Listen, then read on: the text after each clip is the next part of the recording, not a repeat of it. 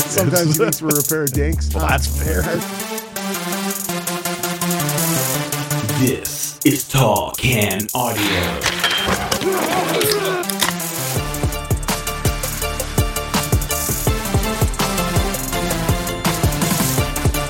Episode 1130 of the Tall Can Audio Podcast coming at you. We start another week. My name is Matt Robinson. His name's Rob Christie. We're on social media at Tall Can Audio. Give us a follow there. Make sure you're subscribed to the podcast. What's happening, man? It's a lot of episodes. It is, man. There is a lot. I was looking through on the weekend. I was trying to find something on the pod that we had done recently. And despite the fact that Scroll. I'm in here weekly, Yeah. if I'm at work and I want to check something on the pod, I do it online. I just sort of go to the website. Mm-hmm. That's how I get it. TallCanAudio.com. Correct. Not publicized as much as the rest, but Yeah. here it is.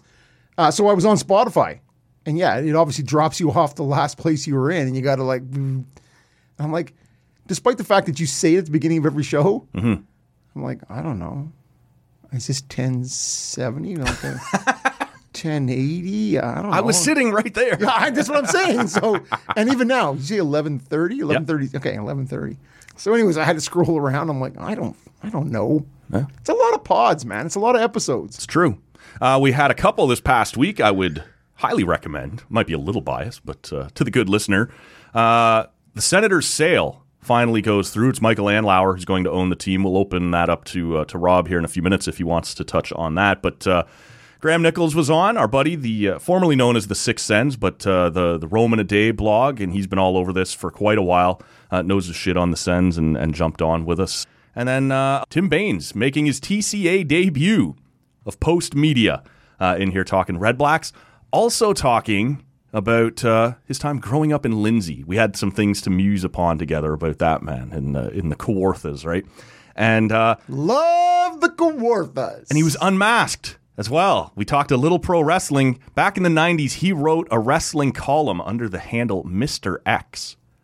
And he had said pretty publicly, didn't want to tie his name to the wrestling column. And he ended up in court, and the judge is asking, is Mr. X here? It's quite a story. I would recommend the good listener go back and check that out, as we said, at tallcanaudio.com or on whatever app you're hearing us right now. But it was a busy week around the podcast. We're going to have a pint here. What do you got going on, man? I don't know, Matt. Okay. I'm going to wait for you to crack yours open and see how that goes. I'm a little nervous about that. I'm drinking something that I was really sort of drawn to by the name of the brewery. Heavy Seas Brewing. Okay. Out of Baltimore, Maryland. Really? So it's called... This must be part of your... Yeah, it is. Your monthly... Yep. Delivery. Yeah. And so it's Heavy Seas Brewing. The beer is called Hazy Cannon IPA. Okay. Comes in at 7.1. So Citra hops. So I'm expecting a little...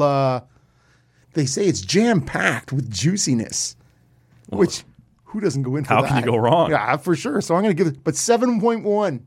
I got a couple of these bad boys set up for the show today, so we're going to see how this goes. There's going to be action here, for sure. I made the trip on Saturday for the first time over to Spark Brewing. Juicy. On Somerset. Had never been in before. I think I've tried one of their beers once before. Yeah. Reasonably new over the last couple of years. Not like super recently or whatever, but I had just never been in. They had a pretty cool brewery, not a bad spot. Although for some reason it sort of felt like someone was having a children's birthday party in there. Awful lot of kids at the table behind us. Went over with our friends there, Schreids and Josh, and they are not around for the festivities coming up this weekend, so they wanted to. They were kind enough to buy me a round or two on Saturday over at Spark. But we arrived and there was almost no one there, and then within a few minutes it was jammed, and there was like 2 tables of kids that were running back and forth between us. They stayed for like an hour and then blew out just as quick. Whatever was going on, some sort of couple of families meeting up together. I don't know. It was unusual at a brewery anyway. Were they doing hot dogs out front? Or no? I don't if you're down in Somerset, there's a lot of... Yeah, we were sort of at the border between Little Italy and Chinatown, right? Yeah. Like it was... So it was a lot going on. But anyway, nice spot. Tried a couple different things and picked up a couple to bring back. This one comes in a big boy bottle. Oh, nice. Checking in at about just 5.2%. Okay. But it is a fruited sour. They call it their even downtown pina colada. You know me, man. I like some coconut. Some coconut, now and then. yeah, well, for sure. I'm not normally much for sours, but the idea of the coconut in this is what drew me to it. So we're going to get into that one. Have you had much Spark? Have you ever been in there? Have you tried it? I don't think I've had any Spark. Okay. And I'm wondering if there's any pulp in that in terms of some of the fruited beer. Mm-hmm. It comes with actually like some of the pressed fruit in there, and so I'll be interested to see what you're right taking. up front. It's coming with a ton of pineapple. I love pineapple. I could take it or leave it. And now, this is pretty upfront. Says fruited sour right on it, so I'm not going to give them hell for, bringing a fruited sour to the table. I'm not getting, on first pull, almost any coconut, which is a pretty crucial ingredient. Well, we'll wait and we'll see what it's like when you get about halfway through 100%. that. It's sort of, it warms a bit. But, yeah. Had a couple other things over there. Their stout was pretty nice. There was an IPA, a West Coast IPA called the Tan Lines IPA. I would highly recommend. Very, very good. 70s porn. Yeah, man, for sure. This didn't have any hair in it, but... Oh, yeah. Good time, though, man. Nice to see those guys. It had been a little while. And well, it's a nice friendship you guys have because they love beer. You love beer. And what else do you need to bond over? Yeah, well, and you just sort of go from brew pub to patio, and it's a nice little thing you guys have going on there. Yeah, they're off to Europe this week, going to London, and then no beers there. Yeah, no, be hard up, and then back to Ireland where they were, I think, last summer. No beers there either. They're going get a little genuine article Guinness again. It's the best. And seeing Florence and the Machine in concert in Ireland. Which is, I guess, where she's from. I didn't know that. I don't know that. She's from, they're from, whatever, right? Florence, if that's even her name.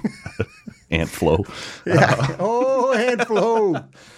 Anyway, that sounds like a good trip. But, yeah, nice to see them. Nice to grab a couple beers from Spark. And like I said, if you're in the neighborhood, it was a pretty cool little brew pub. The service, fantastic. Like asking for, I kind of like this style, or I'm not really into that. What they were able to suggest, like we did a flight when we arrived, right? Like the suggestions, the service people working there were fantastic. I'm hot and cold on the flights. Like I know there's some shit that I'm just not going to like. Yeah. Don't bring me the wheat. Don't bring me the Saison. Right. There's just there was a lot going on though. They had like 5 or 6 different IPAs by the look of it. They had an orange tangerine thing going on. They had a few different sours.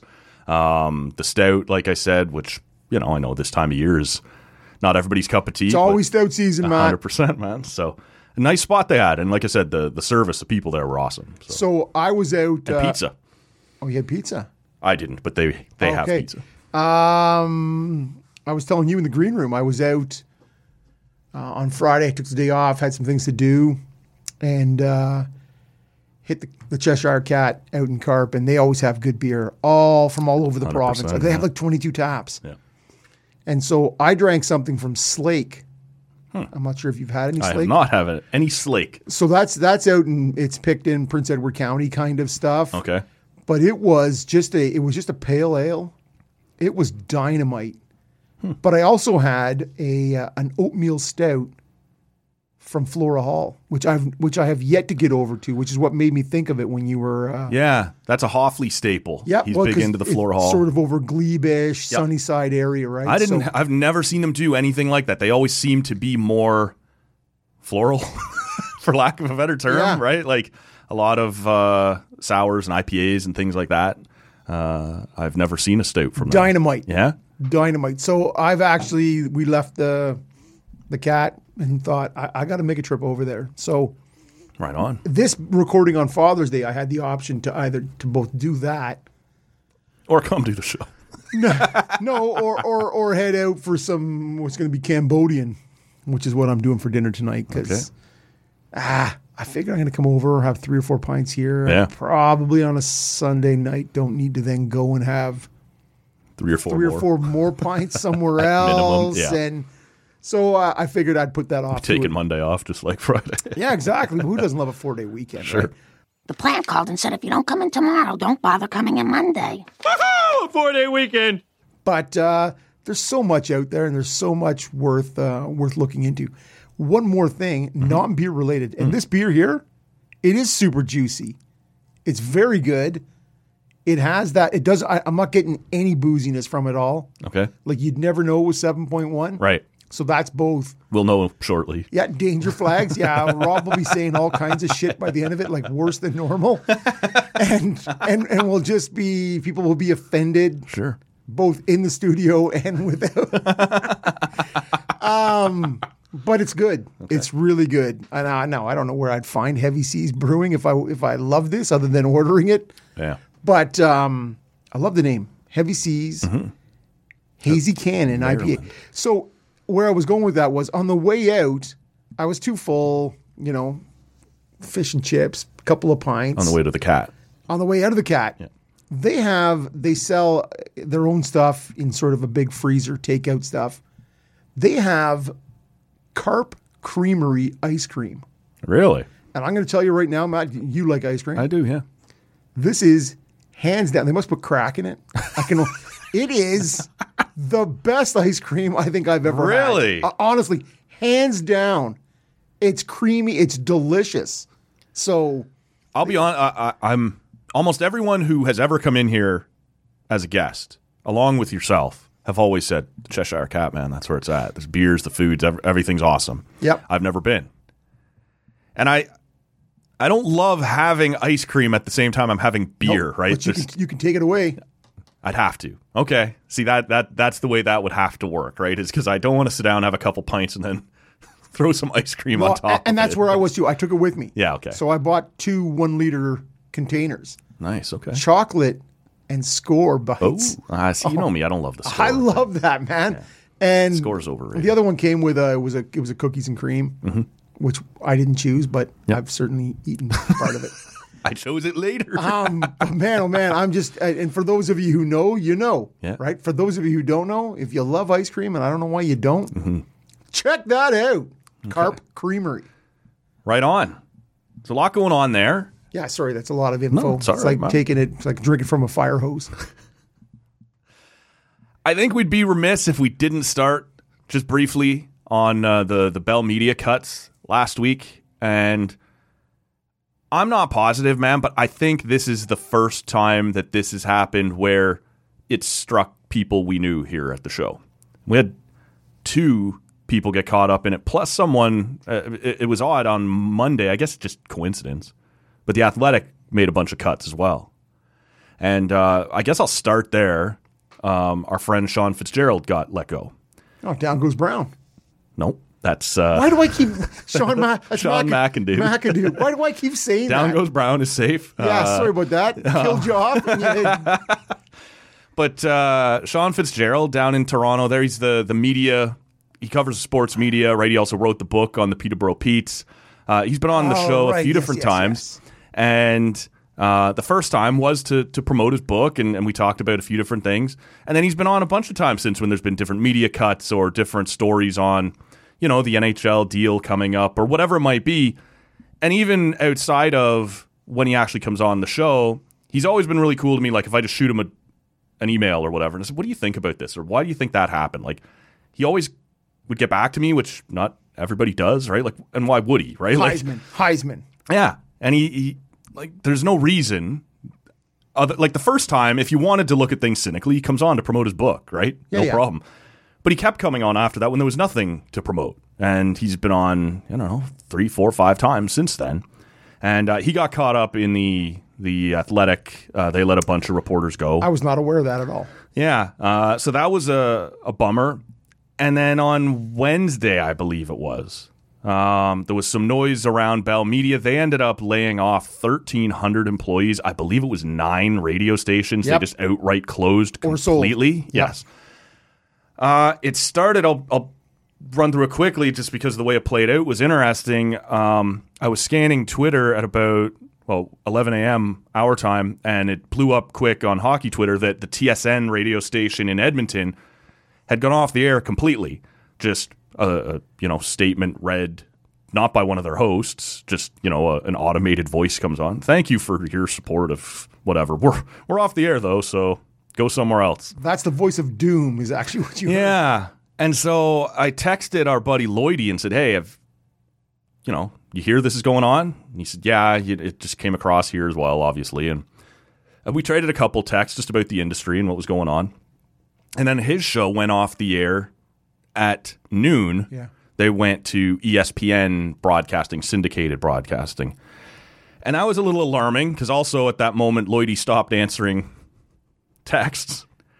And I'll be honest, I was pretty sure this station in that moment had survived because 1260 went off the air completely, just dead air.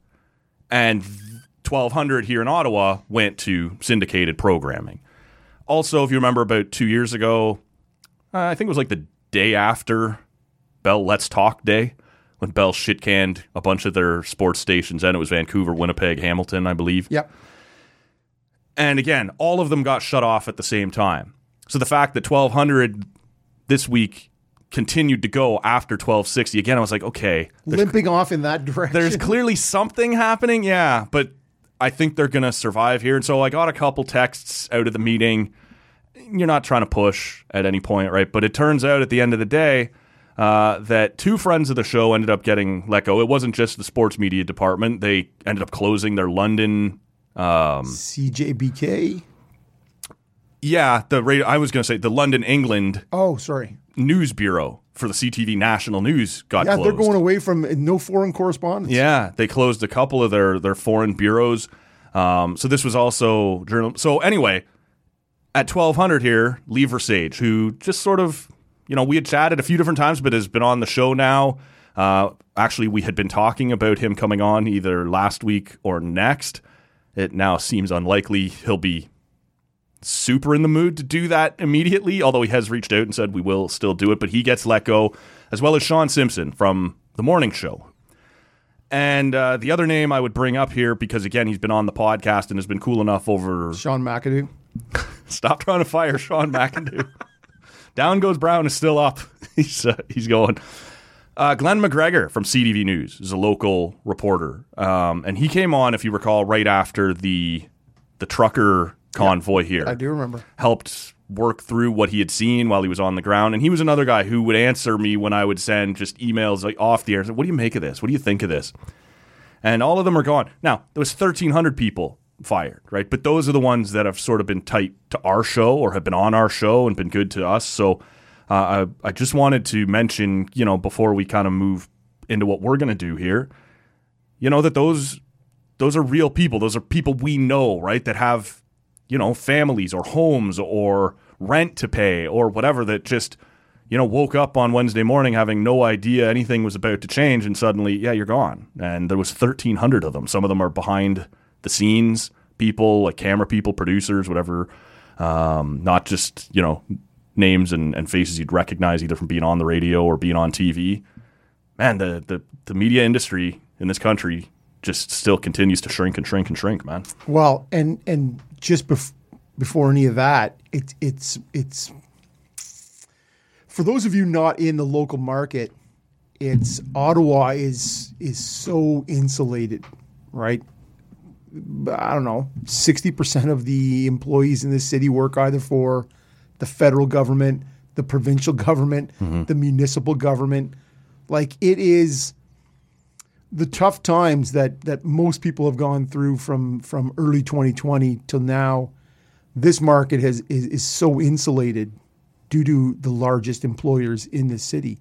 Yeah, less private downsizing, more government security. Or people just losing their job through the pandemic. Yeah. And so it's one of those things where most people we know and we deal with on a daily basis really skated quite a bit unscathed. And I know there are people with restaurants and businesses that were so hard hit. But it is one of those things where, the pandemic is over. Yeah. So we're told. Yeah, exactly. And then, I was able to talk sports through a period when there was no sports and all those things. And and things have started to sort of arrow up a bit on the other side, and then to go, yeah, oh, sorry, now you're at a job, you're at a job, and you've met Lee, I have not met Lee, but yet Lee has been. I've been a listener to the station since since its inception. Right. Right. It's OSR days. Right. Into its Team 1200, and so I've known Lee since his Rogers 67's hockey days, and so it's like when we had Steve Warren on. He was sort of in that last batch of Bell cuts, and that's a guy who I had met before, but who's in your day-to-day life. Right? Sure, every day. I don't know that guy, but right. I hear him every morning, right? I know his kids through him. I know his ups and downs. Kind of like anybody listening to this show, right, knows you and I from both our personalities, but also our highs and lows. Sure, there's a comfort there that you get to know when you listen to people regularly, right? You get familiar with them, and they become part of your I know that life. guy. Yeah, exactly. But he doesn't know me or whatever it is, right? And in those cases, both with Simmer and Lee, I know in varying situations, new homes, new whatever, right? These are sort of friends that like stalker friendship. Yeah. That you go, I know that guy. He's got a new mortgage and he's got a new home and he's building a new deck and he's doing all these things. And you go, oh, now you're out of a job. And you go, and for people who talk sports for a living, what do you do? As the industry continues to downsize, and jobs like that become less available. Like there's just simply, you and I have talked about it a bunch of times. When Steve Warren was in here, it used to be there was 3 guys on the radio. There'd be 1 or 2 guys behind the glass, not on. Then it went down to just 1 producer, and then it was 3 on-air personalities. Now it's just 2 on-air personalities and a producer who has to do. How cheaply can we do more, this? right? Yeah. And you go, yeah, we're cutting and we're cutting, and as automation increases, that continues to shrink, right? And so you sort of go, well, what do you do? And it's just one more thing before you take that on is. Lloydie's been on, I don't know how many times, but the first time he was in, it was the 3 of us. It was sort of pre-pandemic. Yep. Halloween. And Halloween, his kid's birthday, or I can't remember. He came over late. It was Halloween. He brought us a couple little O-Henrys. Yeah, and so, the 3 of us did the pod and had a post-pod pint, and it sticks with me. He's an original too. He's an OSR guy way back in 99, whatever. He's been around for the Hall. Yeah. But he was then in 2019 saying, yeah, I'm really interested to see what you guys got going on here because I don't know how long before I have to be doing this because I don't have a job anymore. Yeah. That stuck with me. Yeah. And a few of them have said, like AJ's been in here a couple times, said, well, for all I know, within a year, I'll be sitting in here with you.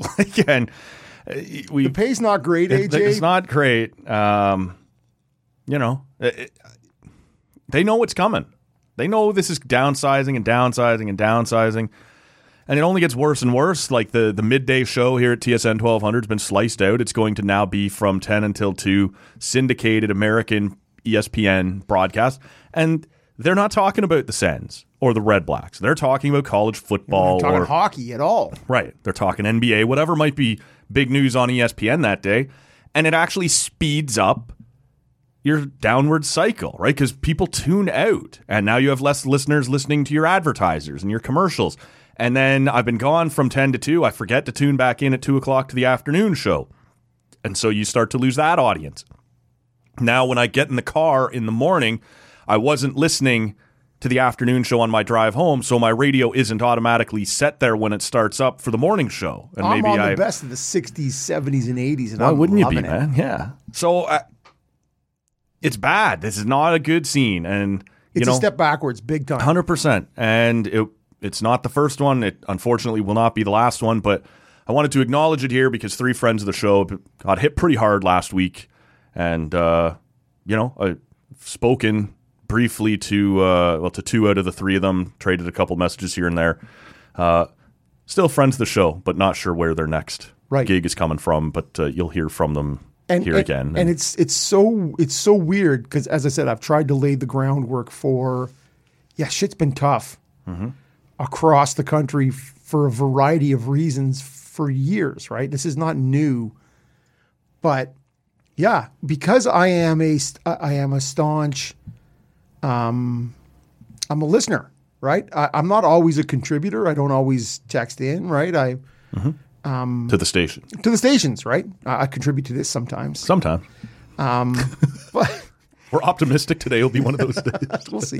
We'll see how it goes. He's got that 7% beer over there. He's going to bring something. No, I'm bringing it. I'm bringing it, baby.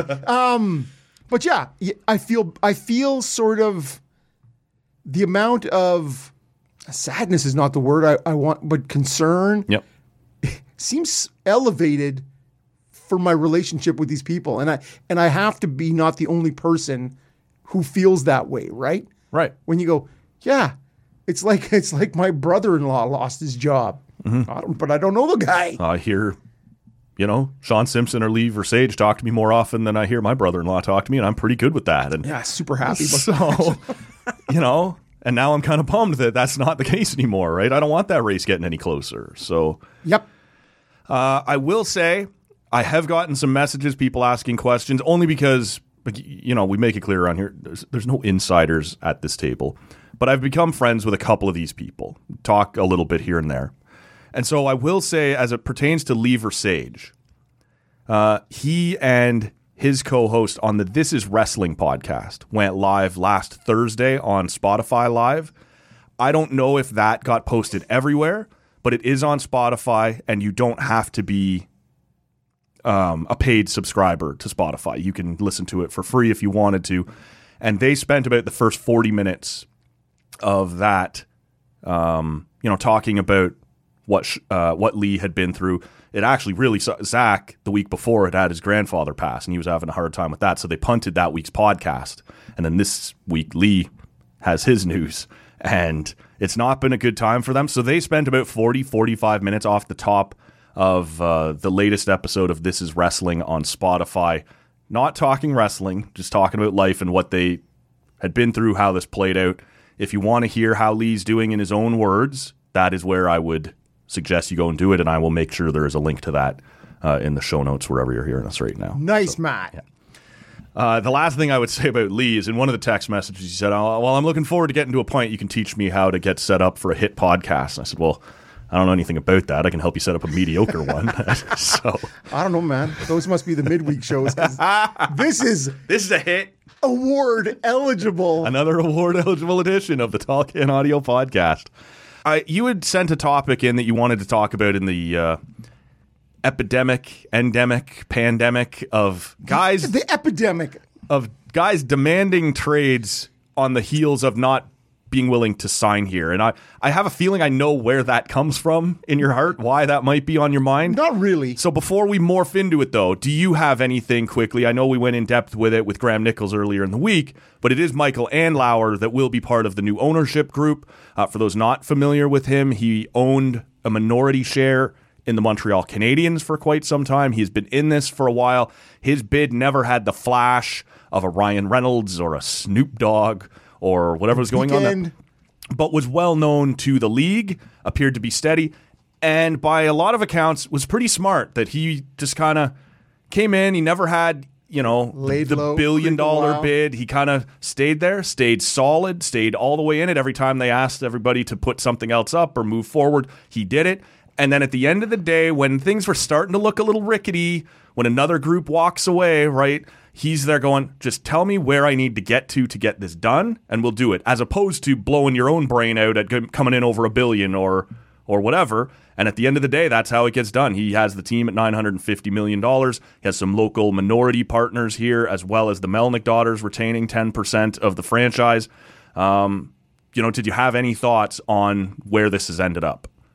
I think I've been fairly open and honest on this pod that probably all I wanted as I said, I was really sort of jonesing a bit for the Ryan Reynolds group. Right. Just for what it could do for the brand. Thirsty for Ryan Reynolds. 100. He's a handsome bugger, that guy. He's no Matt Damon, but he's still Wrexham. Barely I barely handsome. know him. Yeah, exactly. It's to me, Andlauer is for the hockey fan in Ottawa. forget about the international brand that Reynolds would bring. Yeah. I think for the hockey fan in Ottawa, Andlauer's the guy. Like, I think he's the guy when you hear that he just wants to win and he loves hockey, and you're like, and then you hear that whether it's the Hamilton Bulldogs of the AHL, Hamilton Bulldogs of the OHL, now the Brantford Bulldogs, but that he just puts in place Brantford smoke pile. burning tires, the Brantford burning tires. Whatever you need, he puts in place, right? That he is all about winning. And at every level, he won a Calder Cup. He's won a couple of OHL championships, gone to a couple more. Just to me, he's obviously he's a self-made in the trucking business. I am very excited at the end of the day that this is what we probably hoped. And I believe the NHL Gary probably wanted. Yeah. They wanted someone they knew, whether it was going to be him or the Kimmel Group, who owned part of the Penguins for a long time. That's reassuring, right? That there's nothing crazy coming. We know these guys. Yeah. Alternate governor for the Habs. Yeah. And if you can think of this sort of Gary Bettman as this old-time prospector, and he's got his little pan out and he's shaking and sifting and shaking, he's waiting. He's shaking it as long as he needs for that Andlauer pick to come through. And then he's like, bam! Now, I know it's not all his say, but very clearly. He's always got his fingers and everything. And so to me, it comes down to this is the guy. And it was interesting, last week on local radio, Mark Sutcliffe, the mayor of Ottawa, was talking. And when it came to, the one drawback for me is the arena in terms of where it's going to be. Is it going to be? And Mark Sutcliffe, Mayor Sutcliffe, described Andlauer's take on what a new arena would look like was a new arena if necessary, but not necessarily a new arena. Okay. So that is... the mayor's also been floating...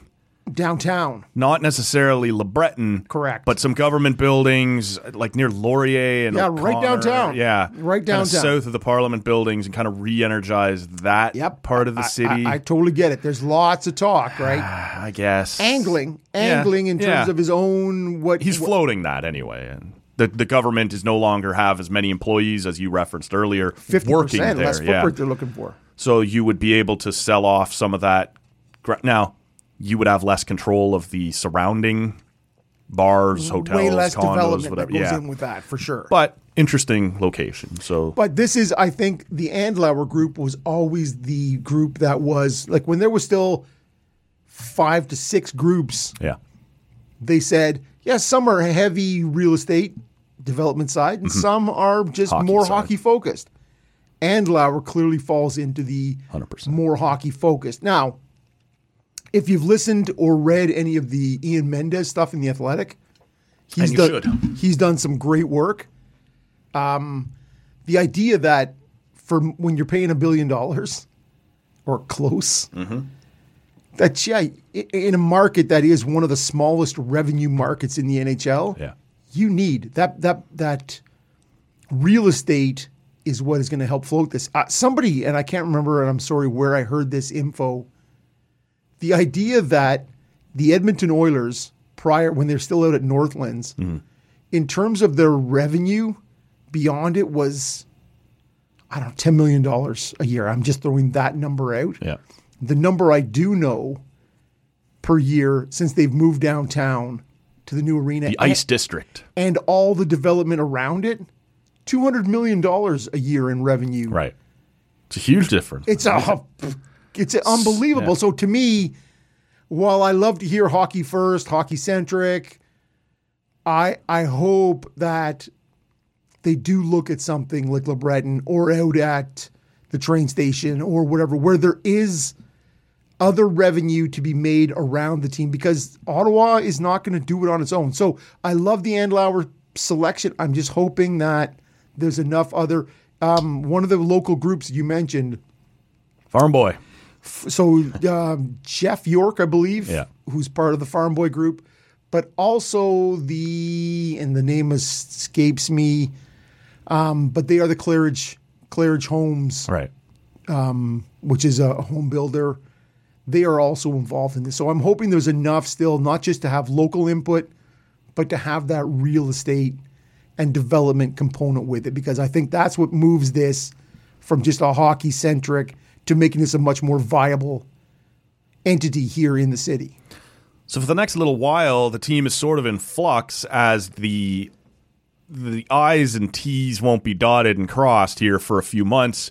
I don't think anyone's expecting any issue from the Board of Governors in terms of getting this rubber stamped, but he won't officially take charge until probably, they're saying kind of around September maybe. Yeah, Liberty. That leaves you an entire offseason of work that has to get done. Now, what's interesting here is that the Melnick daughters are retaining 10%. So could you use them as part of the new ownership, but is also the current ownership, to give some direction on what we're looking to see done here? Not necessarily in huge things like GM firings or whatever, but we would like you to start adding salary and contending, or we would like you to sort of start pitching things overboard. Trading. Right, these sorts of things. That's going to be interesting to watch, but regardless of who's calling the shots right now, the biggest thing they have to get figured out is Alex DeBrincat, and we referenced a couple of minutes ago. He's a player that they made a trade for a year ago, came in, was fine, but wasn't as good as he normally is. They're now going to take him to arbitration. He's owed $9 million next year. They think they can get that down to 7.8. 7.8. Yeah. So it's club opted arbitration. Right. And so he has also, as we talked about last week, submitted a list of teams that if you were to trade me here, I'm more likely to sign an extension, which of course then gets Ottawa a better return in a trade. This has apparently got you thinking, got you wrangled, got you riled. It really hasn't. And I understand why you would go that direction. We talked about this. We talked about DeBrincat last week, right? And I brought up his comments when he first showed up last year. Mm-hmm. I'm not surprised in any way that he's not looking to stay here. Right. I don't feel jilted. I don't feel as a Senators fan like, oh, fuck you, I'm going to sulk over here. It didn't really work. It didn't work. It was a big swing, and I liked it at the time. Yep. And it didn't work out. To me, he's not, maybe after a full year, you look back and reevaluate, and you're like, I don't know, if he gets 13 more goals, but he's still a -30, is that what we really want, right? At 5'7" or whatever he is, right? I'm not sure. So I'm not disappointed. Could he be what somebody else wants? Sure. Sure. It's really, when you look at last year with the Connor Brown, still with a full year, like he was under contract through this year, and Elliot Friedman floats that whole, he's not going to re-sign. And so, whatever, we botched that. We flipped him out for a second round pick next year. But it's really the larger, on a league sort of scale, with Matthew Tkachuk saying, yeah, he ain't coming back. Yeah, I'm not coming back, right? And the True Living and what he was able to do, at the time, I thought it was fantastic. Yeah. Didn't work out so great, but at least hasn't yet. I think that, Daryl Sutter may have a portion to do with that. Yeah. Okay, but we are looking at now so DeBrincat says, and at this point, the fact that DeBrincat says it now is actually helpful, as you've mentioned. It's more helpful for Ottawa to sort of go, okay, here's some teams I'm interested in. If you can get more from me now. Right. As opposed to him making $9 million. Flipping a guy to a team that only has him for 1 year. They're not going to give you much in that situation. But if you could work it out like Tkachuk did with the Panthers, that you're getting him for 8 years on whatever contract, now it's worth more, for Ottawa. You can compare and contrast the Matthew Tkachuk situation with the Mark Stone situation. Mm-hmm. Current Stanley Cup champion, Mark Stone. But he gets there, and then he's like, I'm going to sign this contract. In 4 minutes. Yes, exactly. It's actually at the airport while the marching band is playing at the while he's gates. Waiting for his bag. Exactly. And you're like, all right. But because he wasn't signed, we don't get as much. Right. But then you've now got this with Hellebuck saying, Pierre-Luc Dubois saying, I'm not re-signing, right? And so to me, it's just this, is this a good thing or is this a bad thing, in your opinion? So to me, I know you assumed it came from an Ottawa-centric issue. It was just an easy entry point, man. Right, for sure it was. Yeah. But it was really just, are we hearing more of this? And is there a spot where we reach where if everybody's doing it, well, it's too much? But you are talking about, it is the sort of more high-profile players who are able to swing this, right? It's more high-profile players, and this is going to annoy some listeners. It's high-profile players in small markets right now. As a Leaf 100%. fan, this is not happening to me right now, right? It may yet, but not yet. Right. Well, it may happen to you in a year when Austin Matthews doesn't sign and then says... Yeah, I think I'm just not that worried about that. Yeah. I know, but you're not worried about it right now. No. But it may happen somewhere. But late June 2024, if he's not signed, unsigned, guess who's worried about it? Oh, by then I'm terrified. He's clearly walking. Forget it. Unless, because the Stamkos people, the Stamkos thing. Yeah. He went to that period and then he re-signed in Tampa. Yeah. That's the same as the team who says, I'm the 8th seed and I won the Stanley Cup. You just got to get in. Yeah. You just got to get in. No, that's not the norm? That is not the norm. That is not the norm. Yeah. So I've also said, though, a couple different times on here, more with Maddie when we've been talking about the NBA, I kind of like the players are flexing their muscle a little bit more. Now, in this case, and maybe in the NBA as well, I'd have to go back and look. It is hurting small markets right now, right? Like, again, I don't remember the last time I saw this happening to the Rangers. Yep. Right, or to the Flyers. Yep. Or maybe the Flyers are a bad example. They're about to burn it right to the ground. But kind of already burned. They just noticed it, I guess, and they're going to let it it's a controlled burn now. It's way smoldering for years. Right. But as far as it went in the NBA, I sort of liked the fact that, no, you don't get to just lock me up forever. And guys were signing shorter deals, right? 2-3 year deals. I know the cap's going to keep going up. I'll see how you treat me for 3 years. I see how this team is going for 3 years. I kind of like players taking a little bit more control of this. Well, we've had 100 years of sort of indentured slavery. Right. We have you forever, and so that you just feel like this is players. I think it's more jarring, though, in hockey because we've always seen hockey guys, not just because of the way the contracts are set up and everything, as you've pointed out, the indentured servitude of, I like the people online who call the NHL draft the boy auction, which is essentially exactly what it is. Let me see his teeth. Right.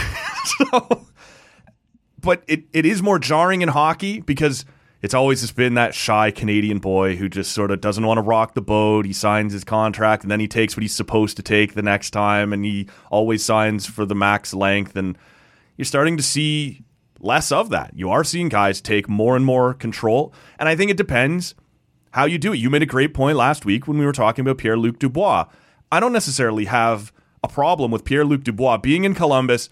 This organization has never accomplished anything. We're not any good. I want out of here. But now I've moved to another one, and he's on a team that wasn't too bad, right? It was a playoff team for a while. I'm not that high on them, but they did lead the West for a while. And he's doing it again. You do sort of get to a point where it's great that the players are taking more control of their careers, but that doesn't mean there aren't certain players where you go, fuck you, right? Like, you just become a problem. I don't think anyone here thinks Mark Stone was a problem. He was frustrated with how this was going, with how ownership was, with the team being torn down around him. I don't want to rebuild. Yeah, so I want out of here. I think that was reasonable enough. Yep. How many times, if Mark Stone had gotten to Vegas and a year later go, nah, screw it, I don't want to be here either, and then he ends up in Chicago and they go, I don't want to be here either. Right. At that point, you start to go, it might, exactly. It might be you then, man, right? Like, okay, and so it's interesting because Mike Johnson is on the radio, local radio, a couple times a week. Yeah. And he is a guy, as a former player, right, who he is a large advocate for the players, where he's like, yeah, fuck it. I don't want to. I want to have some control. I don't want to live here. I don't like. And when he's played, here, played in Tampa when they sucked. Yep. He's Arizona. played in Arizona. Played in Montreal and Toronto. The Islanders, I believe, and Toronto when they weren't that great. But he's a hometown guy, so he was super happy to go there. Yeah. But all I'm saying is he's also I was just pointing out both ends of the spectrum. Yep. Toronto, Montreal, Tampa, Arizona. Yep. Again, when Tampa was shit, not the current Tampa. Yeah, exactly. And so it comes down to he's also the one saying, yeah, if I'm Ottawa, I'm going to the club opted arbitration because I didn't get a $9 million season last year. So why would I pay $9 million this year? Right. He's like, yeah, okay, the player's going to be pissed off. So he is kind of advocating both sides of the coin in terms of the free market kind of idea. Mm-hmm. So I totally... It does work both ways, yeah. Yeah, but somehow the player's saying, I want what's right for me, means if the team says, yeah, but you know what, You kind of sucked last year. I don't know if I got the $9 million out of you last year. Right. And so do you think you can make it through on 7.8? Could you scrape by? Well, it's funny in a completely offshoot. Well, before you move off that, then let me ask you: do you expect? I was coming back, but no, I'm taking it this time, man. I'm taking control. I'm Mark Stone. I'm Alex DeBrincat. God damn you, Matt. Do you expect if he were to play out this season in Ottawa? Yeah. Do you think you'd get last year, or do you think you'd get closer to the 40-goal guy we all expected? Like, was last year just a down year? Did you see things out of that guy that made you go, I'm not sure this is really what we thought we were getting? I didn't. Yeah. I think what we all knew was this is a guy who scored 200 goals in the OHL. This is a guy who scored 2 40-goal seasons and was on pace for a 50-goal season, except for the season got cut short. Yeah. And through training camp and all the captain sessions, which happened prior to training camp opening here last year, you're like, fuck, the guy can shoot the biscuit. Yep. Right? I didn't see enough of that. And so you would be worried that I'm not getting a $9 million this year either. $9 million player this year either. Well, where I was going with that was I feel like he doesn't really want to be here. Like it's for whatever reason, as we talked about last week, this is a team that's heavily laden with US players. Yeah. It's not like he doesn't have other guys who have a similar upbringing. Sure. But he is separate from your Sandersons, your Pintos, your Norrises, your Kachucks, all those guys.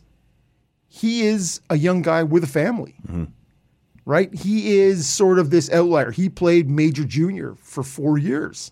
All those other guys came through the U.S. national team developmental pool, right? So it just seems like he's a bit of a separate cat. And I think, as I said to you, I don't know, a couple of shows ago, that guy's going to score 40 goals again somewhere. Somewhere. Yep. For sure he is. Yep. Like, that's what the guy does. And so you get paid when the one thing you do really well is the hardest thing in the game to do, you're going to get paid. It's just hard to trade that guy. But if you're not doing it here.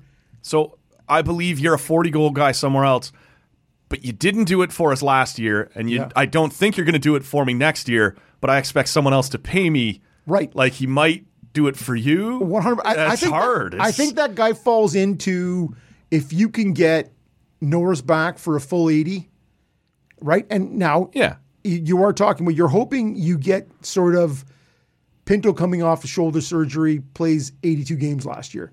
You're hoping for something closer to that with Norris. Sure. But I mean from the other acquirers. I'm just saying in terms of DeBrincat fitting in with Norris was gone for all but 7 or 8 games. Yeah.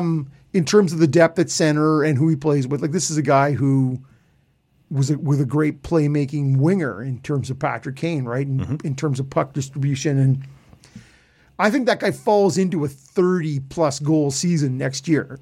But is he still a -31? Right. And so this is an Ottawa team that's looking to move forward with, to make a playoff spot next year.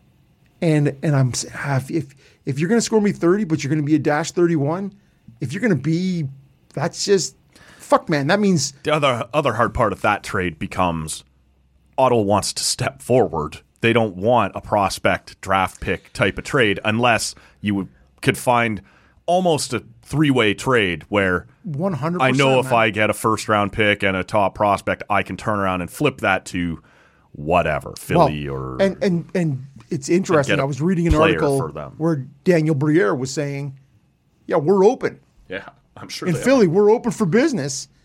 Can I interest you in a Kevin Hayes? No, you absolutely cannot. Scott Lawton maybe. Scott Lawton, maybe. But how about a Travis Konechny? Yep. Oh, I don't see that name mentioned, Yep. but I do that. Sure. A Carter Hart. What are we talking about here? Yep. But he was saying, yeah, it takes two people, and in some instances, it takes three people to make that shit happen. And so, because you're right, Ottawa is not looking for futures now. No. This is not an organization that's in saying, all right, well, I'll take your late round first pick. Right. A 25th overall pick. Not doing shit for me next year. Could I interest you in a Tyler Boucher? Oh, he's a 10th overall pick. Sorry about that. But you know what I'm saying? Yeah, right? yeah. We don't need that now. We don't need somebody who's going to be 3 or 4 years in developing. Ottawa is looking for. We need we need a 35 goal scorer. So DeBrincat, obviously one example of these guys, and we did end up hunkering down here. But you asked me the question: what is your take though on? Are these guys becoming too demanding? Do you like that they're taking more control of it? What is, this has been on your mind? Yeah, well, and it's really it seems more prevalent than ever now, right? In terms of guys saying, yeah, I'm not going to be here. I'm not going to be. And I guess, yes, as somebody who's watched hockey for 40 years and goes, that's not what I like. That's not what I'm used to. Yeah. The reality is it's so much more of a business. Like in the 8 years that you and I have done this podcast, the amount of business that we talk. The business. Mind your business. The amount of business we talk on this podcast in the vein of sports has grown exponentially. Right? So like you think about everything's about the Leafs, man. Let's talk about Austin Matthews. That guy's not signing for 8 years.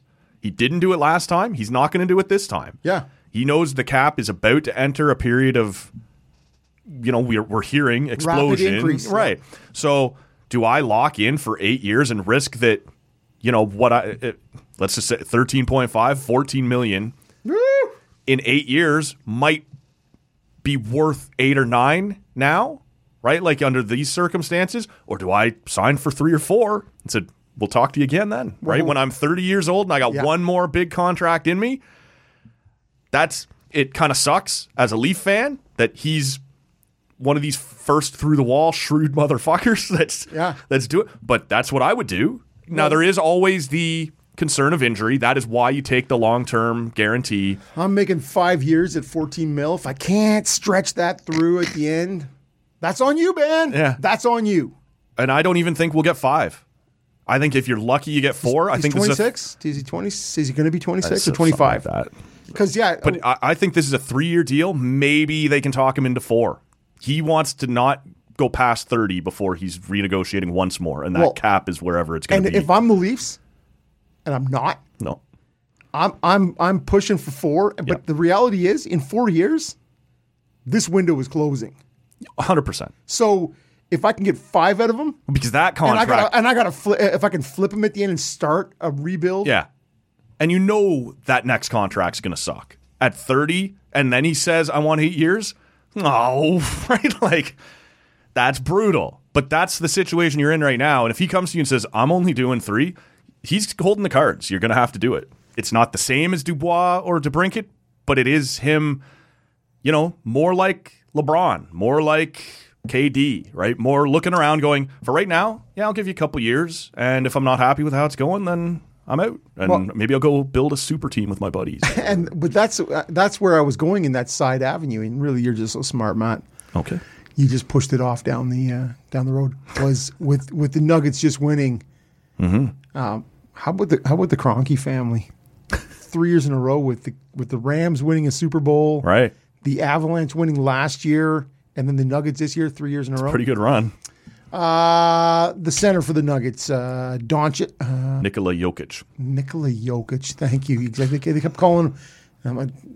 Doncic, I think, is in Dallas. That sounds right, but neither one of us are going to. Yeah. Anyways, and really where I was going with was, as a non-NBA fan, you're like, that's a guy who sort of the humble superstar. How about you smile, dude? You just won a title. How about you not worried about when the parade is? Because I want to go home. I want to go home. I get that. Oh, for sure. That's Matt in a heartbeat, man. Tournament's over. Can you come over here for the podium? I'm going to the train station. I'll see you. And when's the next movie theater shooting going to happen here? I'm like, oh, sorry about that, Matt. As you're laughing. Tee-hee, Matt's heartless prick. Sorry. But that's a guy who's won 2 NBA MVPs. He's going to make $45 million. Pretty good, eh? And you compare and contrast that with the Matthews or the McDavids or the McKinnons, and you go, 12 point peasants. 12.5. Like, I don't even know how you make rent.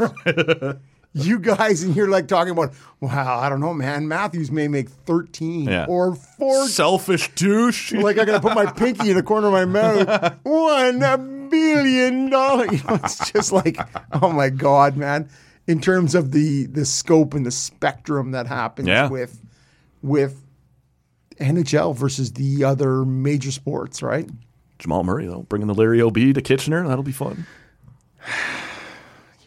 It will be fun. It matters, man. I can't wait. It's good representation. I hope it happens with Oktoberfest. Can you make those two things happen together? Yeah. Kitchener with they love their Oktoberfest. It's true, man. I've been down there once or twice for that. It's fun, but like that guy has elevated himself to, I don't know, top 20 player in the league. Yeah, Jamal Murray, and like you get that guy coming into Olympic qualifying and stuff. He was supposed to be there last year, but he blew out his MCL, not last year, a couple years ago, ACL, MCL, something like that, and wasn't able to play for Canada. Man, that guy's a difference maker. Well, and just in terms of what Canada has to offer, and this is a conversation that I'm going to skirt. Yeah. I'm really just going to not, because in terms of the number of players that you could have between Murray and Wiggins and the other. Childress Alexander. Thank you very much. That's the name I was going to be like. For sure. SGA, man. Gillis, yeah.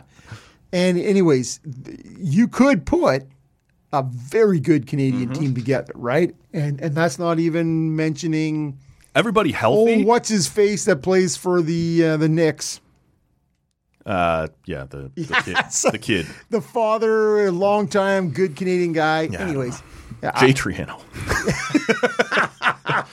But all healthy. Tony House. All healthy.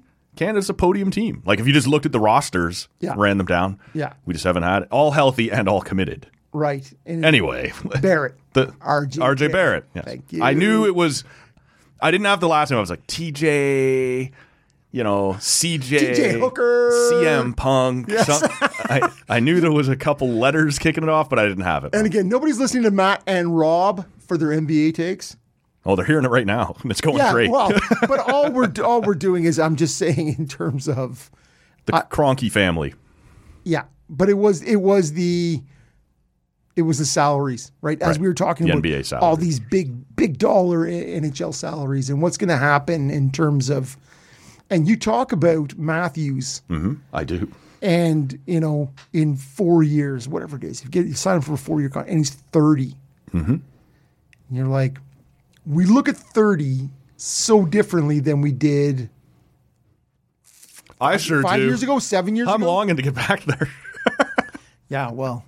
Bad things ahead, man. 30, the 30s, man. I don't know what you, Matt, and I'm clearly looking at you, so I'm thinking you probably feel the same way. 30s are good. Good riddance, man. 30s. I love the 40s. 40s were awesome. All right. 30s, that's the part where you go, I'm in my 20s. I'm young. I'm living it. I'm doing it. And then you get to the 30s and you're like, fuck, man, I'm squishy. Got way more over my belt than I thought, right? And you're like, way more over my belt than I want. Not enough in my pocket. Exactly. Well, because of that, right? Whatever should be in your pocket is now over your belt. And you're like, you know what? Now is the 40s where you go, I got to buckle down. Yeah. Got to get tight. Actually, got to loosen the buckle. Yeah, I got to get a new belt. Fuck it. And so you'll love it. You'll love the 40s. Can't wait. Man, the 40s, it's arrow up. Matt, arrow up. Yeah, all right. The playlist is out there. Yeah. Linked in the show notes again if you want to check out the you Turning have 40 published playlist. that now? It is out there on Spotify and Apple Music.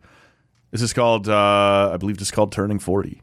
Turning 40 by Tall Can Audio. Tall Can Audio. Okay. And we put the logo, because there are a couple people who've created Turning 40 playlists. So Shut up. Look at the, most of them have an image, and it's the TCA logo when you're scrolling through. You know that logo? And really, it's easy. The link is in the show notes of what you're listening to right now. It will open up Spotify for you or Apple Music. So some of the tunes you're going to love.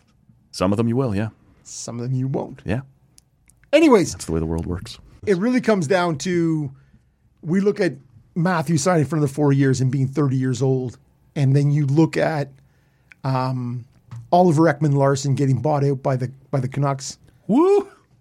Yeah. Spicy. 4 more years left. And they're like, it's going to bring... I love how Patrick Alvin is spinning this as such a great thing. We would rather pay you $20 million to go away than pay you the 30 to play for us for the next 4 years.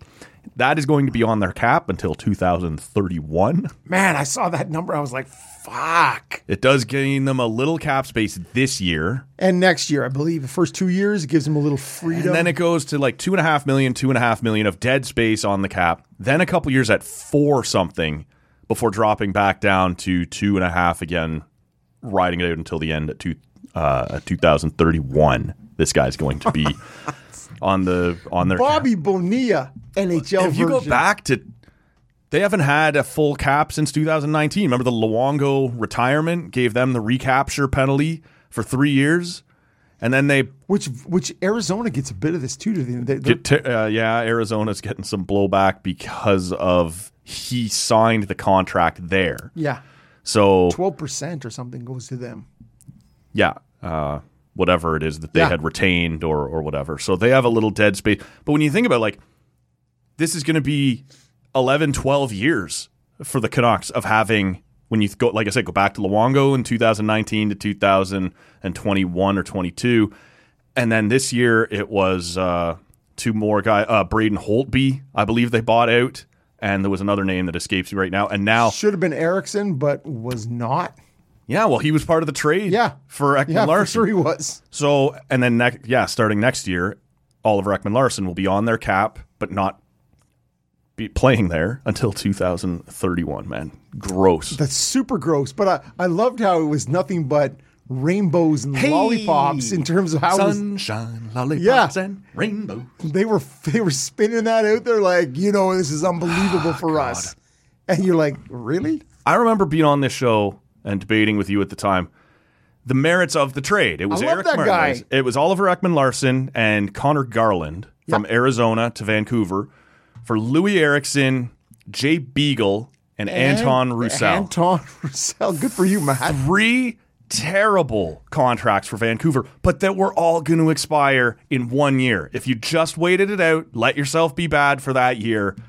No, Vancouver was going for it. They knew what was up. They had a plan. They trade those contracts, and instead of having 1 year of pain, it's pain till 2031 now.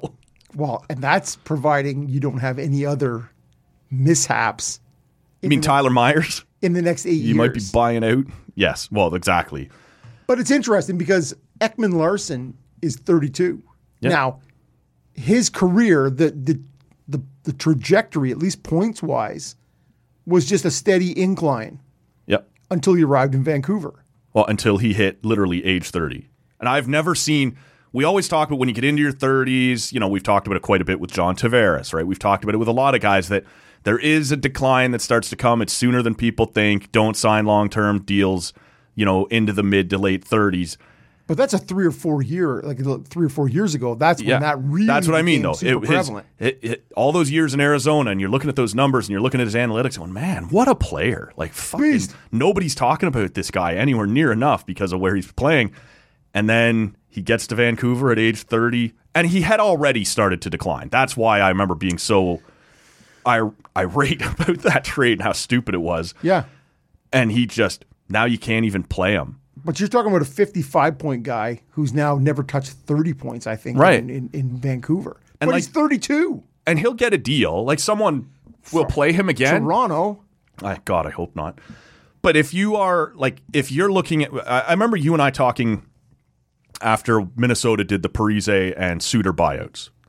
And I think we both liked what Dallas gave him. I think it was like $3 million a year for 3 years or something like that. Yeah, well, Corey Perry's running around at $1 million. Right. But all I was going to say is, like, that was a reasonable... It wasn't that Ryan Suter had suddenly become terrible. It just, he wasn't worth that anymore, and they needed some flexibility and had to get out for the rest of that. And then Dallas gives him a pretty nice little con. If you give even that to Ekman-Larsson, you've gone too far already. Like, this for a year has to be 1.5. Show me what you can still do.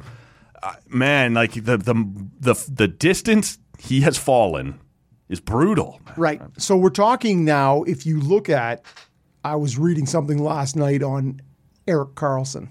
Okay. He of the 101-point season. 4 more years. Again, similar. Suddenly on the same page with management, ready to be traded.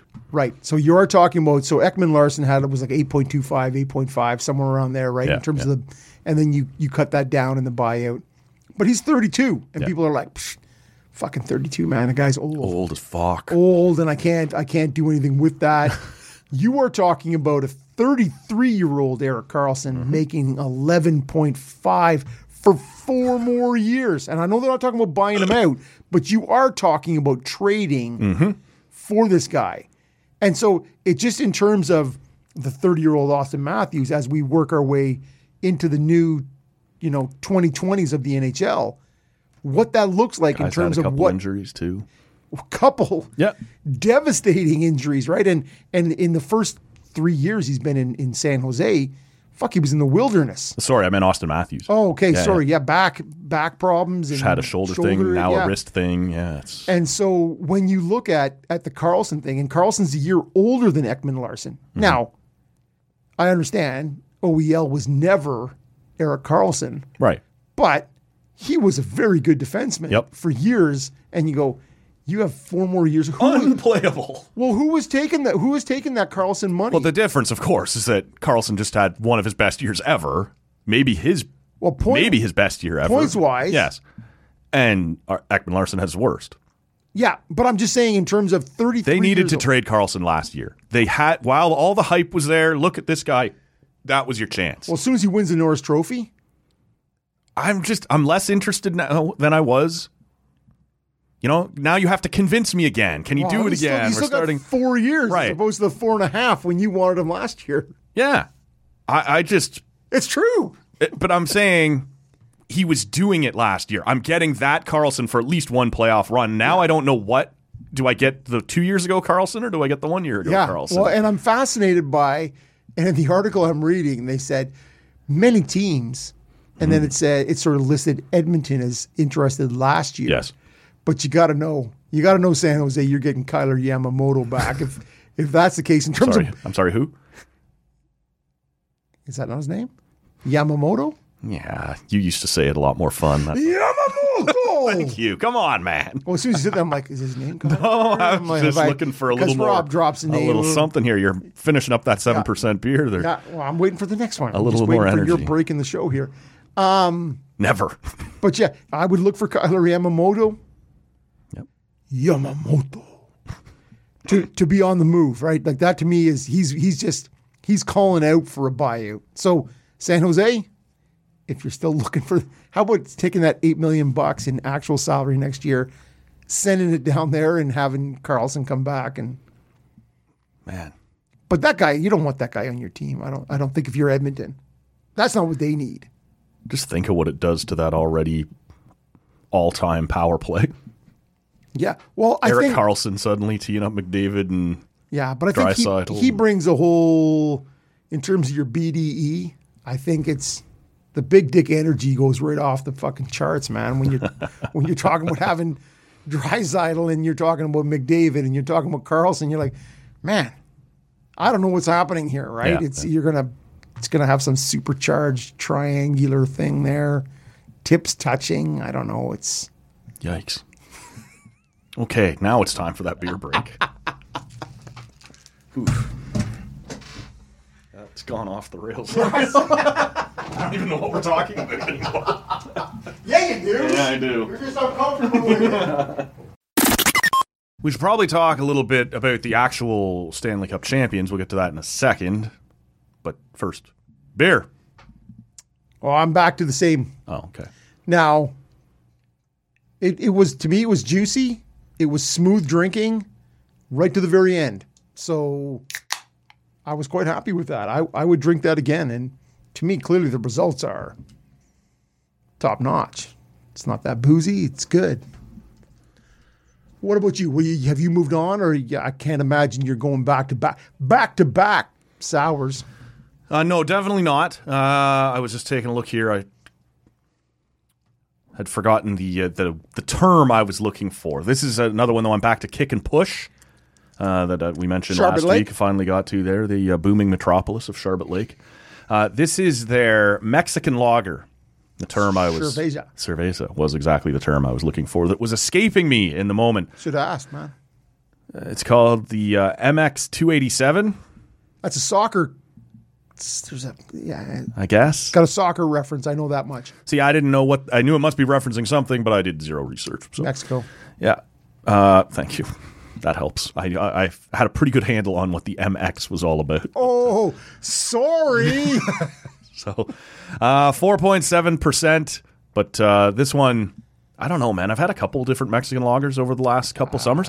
Enjoying almost all of them, man. Oh, okay. They're hitting me quite nicely. Sorry, I know you were going to take that somewhere else, but I'm not loving them. no, I've been getting all in on that. So. Urine in a glass. Sorry, Kick and Push. Yeah, honestly. We're gonna find out. It's the Mexican lager that I'm down on. It's a style of beer. Oh, that's nice. Okay, see, and there's That's something to beer. be said. That is a summer beer. Okay, and I referenced at the top of the show, Slake. Yep. It was just a pale ale, Yep. not your India, not your New England or West Coast. It was just a pale ale, and it to me tasted like a summer beer.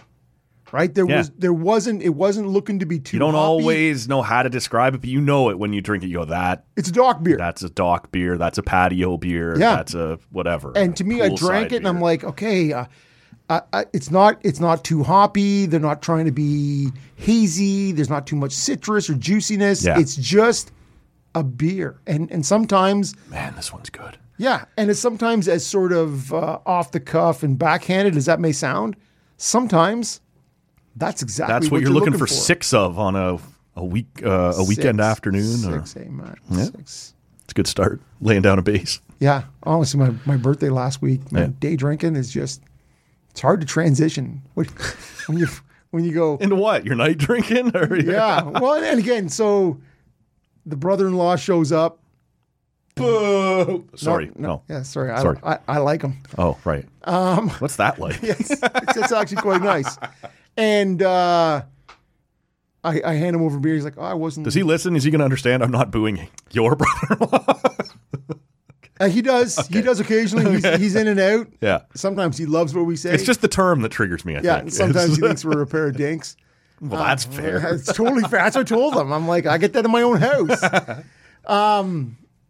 But yeah, I handed him a beer, and he's like, I wasn't thinking about cracking one right at 11, and he's already cracked it. And so I'm like, yeah, sorry for your rubber arm, Right. buddy.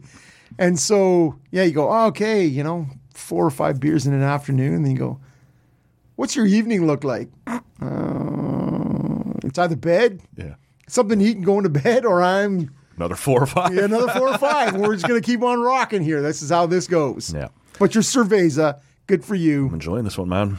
Nice. I'm glad, man. On the way back to the lake, we'll be stopping in Charlotte Lake again. Are you a lime in your No, cerveza guy or absolutely not? No, of course not. That screams of effort, extra steps. I want to open the can and start drinking Well, immediately. and cramming the wedge of Cram it. the wedge of lime into a can Yeah, no, it's not the doesn't same. hold the same as No. I'm going to just push this into my long neck bottle and sort of have everything rifle through it. But all right, Yeah. a Mexican lager. When Tim Baines was in here last week, he was suggesting that had the pod debuted a decade or two earlier, we would have been forced to call it short, stubby brown bottle audio.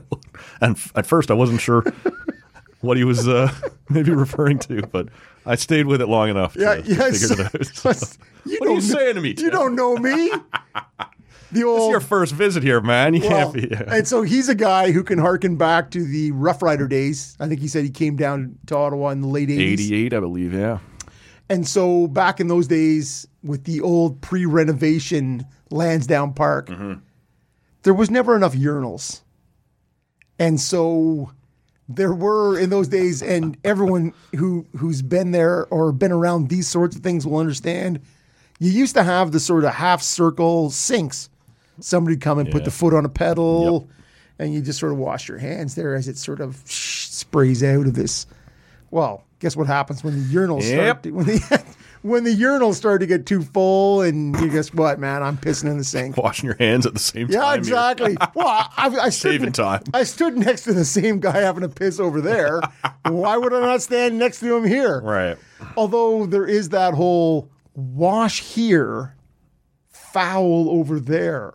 It's fair, yeah. I think it is fair. Yeah. I think it is fair. But since the whole football team was pretty foul, it was okay to get away with for there. decades, Matt. Decades. We have an NHL team that has existed for literally less than 0 decades, who is already a Stanley Cup champion. That feels pretty good for a fan who's been waiting.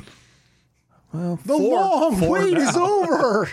Yeah, the whole 6 years. The Vegas Golden Knights beat the Florida Panthers in, 5 games, grabbed their first championship on Saturday night. It looked like they were having a pretty good time at their parade down the Strip, man. What an awesome place to have a Stanley Cup parade. I honestly, as you know, didn't get that engaged in this championship. Of course, when it became clear they were going to wrap, what was it, 9-3 or whatever it was, the That final was terrible, game. man. I didn't watch. I love the handing off of the cup. Yeah, I circle back for that, right? I always make sure I check that out, but I didn't watch very much of the series. But I don't know, man. Bill Foley, who owns the team, when he came in, said, we're going to win a championship in our first 6 years. I think he said, I want to win. I expect to win in the first 6 years. Sort of like when the president came out and said, by the end of this decade, we're going to the moon, and they hadn't even started looking into it. At some point, you throw your hat over the wall, man, and we're doing this shit. Bill Foley gets himself a championship in his 6th year. Now, I don't think any of us, it's total revisionist history for people who complain about how unfair the draft was and how good the players were they got to take. There was no one who looked at that roster after it was picked and went, that is a Western Conference champion. Yeah. That's complete revisionist history, and they have been ruthless ever since. If there was an upgrade to be made, they would make it. They have essentially ignored the cap, which, to me, to their credit, right? We're going to make this happen, whatever we got. If Mark Stone's going to miss the last 3 months of the season every season and then start. They skated around with a $98 million cap in the playoffs. They've done everything it takes to win a championship, and they got it done quickly. And easily. It sure looked pretty easy at times, yeah, especially in the final. In year 6, the Vegas Golden Knights, man, you can take that wherever you want to take it. The series, what it says about the league, anything, man. And really it is that, and I talked about it a couple weeks ago. I said to you, Vegas in 5. I think I said on the show, Vegas in short. And this isn't about me. It's just, to me, that the long layoff between Carolina, sweeping Carolina, and making it in, felt like too long for a team that was really riding on Big Mo. At Mo and fairy dust, right? Like it just had that, when they beat the Bruins in 7, coming back from 3-1 down, and then beating the Leafs running Toronto show in 5, and then they swept the Hurricanes. So you beat the teams with the best record, second best record, fourth best record. And then you come to the 5th place team, 5th best record, and you have nothing. Like, it just goes to show how much it has to do with that momentum and that fairy dust, and that long break was just debilitating. You can't tell me that Vegas, who was so far superior to Florida in the final, was that much superior than Boston, Carolina, Toronto wasn't that much better, or like it just, to me, it's one of those things where you go, yeah, shit's rolling, and you feel like, oh, I think this break is bad. And so, in terms of of all that, it's Florida is that Cinderella where you go, Mom, my foot's way too fat to fit in that fucking shoe now. Right? Like it's swollen from all this dancing I've been doing, and man, it's not getting in that slipper. You just look at it and you go, and Bobrovsky was, well, he was non-Vezina Bobrovsky. Yeah. Like a guy we've become pretty familiar with. For sure. And so it's too bad you couldn't have traded him sort of somewhere through the middle of the third round. You go, I'm going to, because you asked on this podcast, whether it was last week or the week before, you're like, hey man, can you suddenly interested? Can you get out of that contract? And you're like, womp, womp, womp. Yeah. No, you can't. And it's just one of those things where now everybody, in terms of that copycat, they talk about the NHL being this copycat league. Mm-hmm. And so this talk of, well, you look at that defense and, you know, big mobile defenseman. That's the new thing. And you're like, is that the new thing? It's not that new. No, this is it, right? And you're like, and then you go, okay, wait, you go back to just virtually every team that's won it in the past 6 years, all the way back to Washington. You're like, to St. Louis. Yeah. And you're like, fuck it, man. That's big space-eating defensemen, whether they're uber physical or not. That's always been the thing. Like, I've sat here and talked about analytics and skill on the blue line, all that stuff.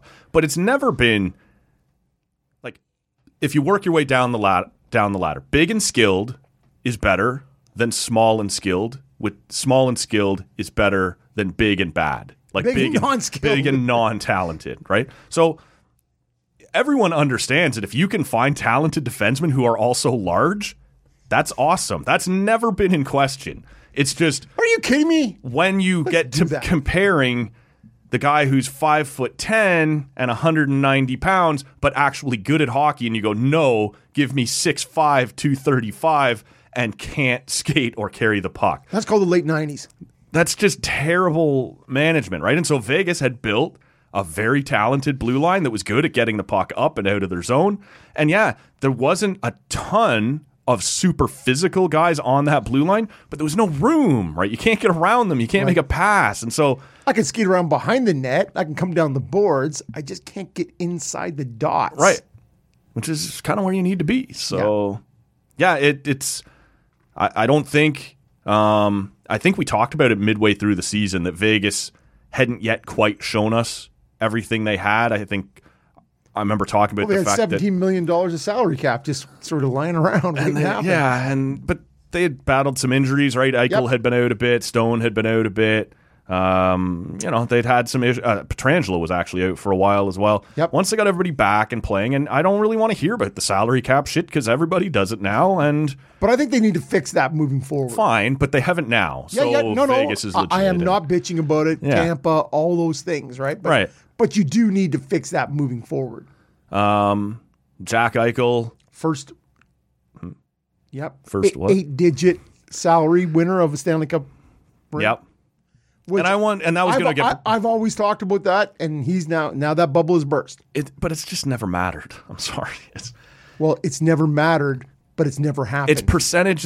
You can't say $10 million player when the cap is at 82, and also say $10 million player when the cap is at 76. 10 is arbitrary. It has to be percentage of the cap because the cap keeps moving. That's my point. Yeah. So that was going to break this year either way because it was either going to be Eichel or Bobrovsky. So. For sure it was, and that's all I'm saying is it does come to an end, and there has to be a reason whether you're valuing it on a percentage of the cap. Well, that's the only part that's relevant. Well, but if you have 2 guys making beyond 10 million, you have 3 guys making beyond 10 million. Well, Petrangelo's at 9 and a bit. Like, do you want to? And Stone's at 9.5. Yeah, we are talking though about guys with 8-digit salaries. As we move kind of off of this, I was curious about what this says, if anything, about Gary's vision for hockey in the South. And I don't remember if it was with you or with Bunda or someone else that I talked about this. Bunda, I think. If he would let go of Arizona and just admit it didn't fucking work, like he did with Atlanta. He eventually had to just go, they're going back to Atlanta. Apparently they're not done with Atlanta. We'll see how that plays out. But you would be able to say it's been an overwhelming success. Tampa has built a an amazing franchise. What Carolina does is incredible. Nashville and the fan base they've built there. Vegas is a champion, and like you brought up a week or two ago about them considering themselves a hockey city, and rightly so at this point. Dallas won a championship upon arriving and is built into a steady franchise. San Jose is, for the longest time, like they're struggling a bit now that they're rebuilding, but that happens to a lot of franchises. They were sold out. They had like a league record for a number of... The Ducks are the team that I really look to there and go... But but they have a championship as well. For sure. But I'm just saying, Kings in terms are stable. Like Yep. And some of these I understand came in before Gary, but it was a big part of his movement when he came in 92 or 93. Said it's got to be everywhere if we're going to get a national TV footprint, right? These big national TV deals don't show up if you're leaving out half the country, right? And so. Yeah, to get into Dallas and Tampa and Miami and LA and San Jose and the Phoenix area and Vegas, the Phoenix area, that hasn't worked quite as well. And that's my point, right? If you had just let go of that, you would have no choice, no matter how smug I think that guy is to go. That's worked beautifully, man. Hockey in the South is a success. I don't think there's any way around that at this point. Yeah, in terms of it used to be, you would sort of say, like flashbacks 6 years ago, right? And you'd say, which are the franchises you'd say, oh, who wants to see blank rolling into town on a Tuesday in February, right? Yeah, Panthers would be on that list. Carolina would be on that list, right? In terms of places where you go, nobody gives a shit, right? And Arizona is still on that list. Yes. And so you say to yourself, what he has done, and I have no issue with Southern hockey. When he's looking at, I want to be in all the big markets, the big media markets, the big TV markets in the United States, I got to be there, right? And that's why that Phoenix is one of the biggest markets. This is it. I'm clinging, and the only thing is, as I'm sort of fingernails in that Phoenix market, and I'm looking over my shoulder. I'm looking west. I'm looking to Houston. Up to Salt Lake City, apparently. East, I guess. I'm not sure. My southwest. I guess it's east. Yeah, I guess it's east. But I'm looking at Houston, going, if I gotta fall, can I? Yeah, a cushy landing over here. Can I land there in what is another large media market? But I think Gary will always look to the media footprint in that Phoenix area, right?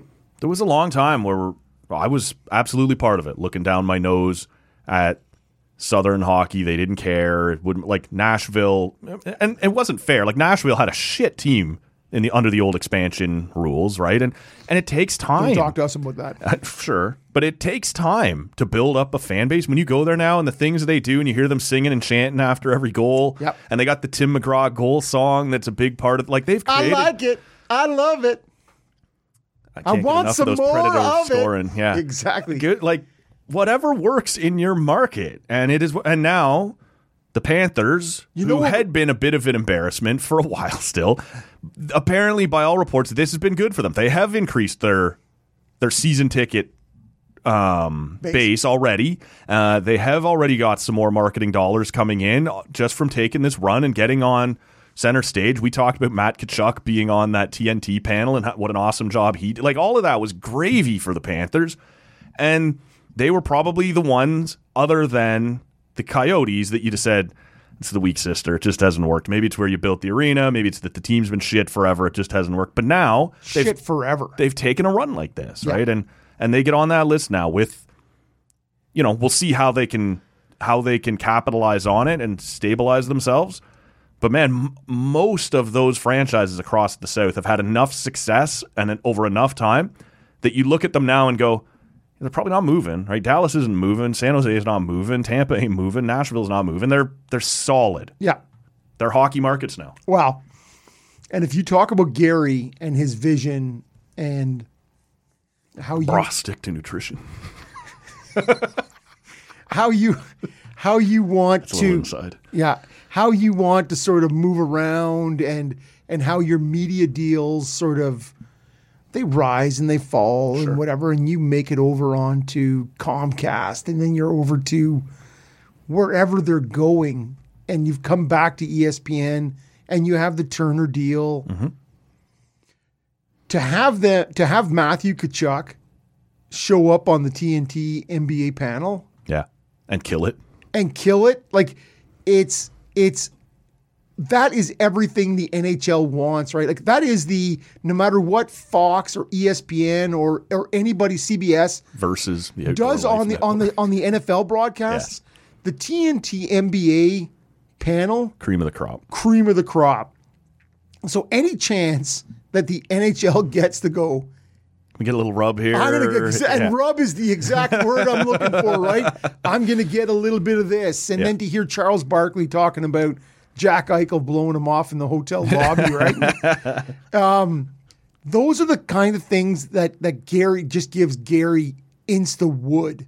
Yes. Right? Like at his age, like good for you, man. 100%, man. A full 4.5. Strong. Right? And you just sort of go, that's it, man. That is what he is looking for. Yeah.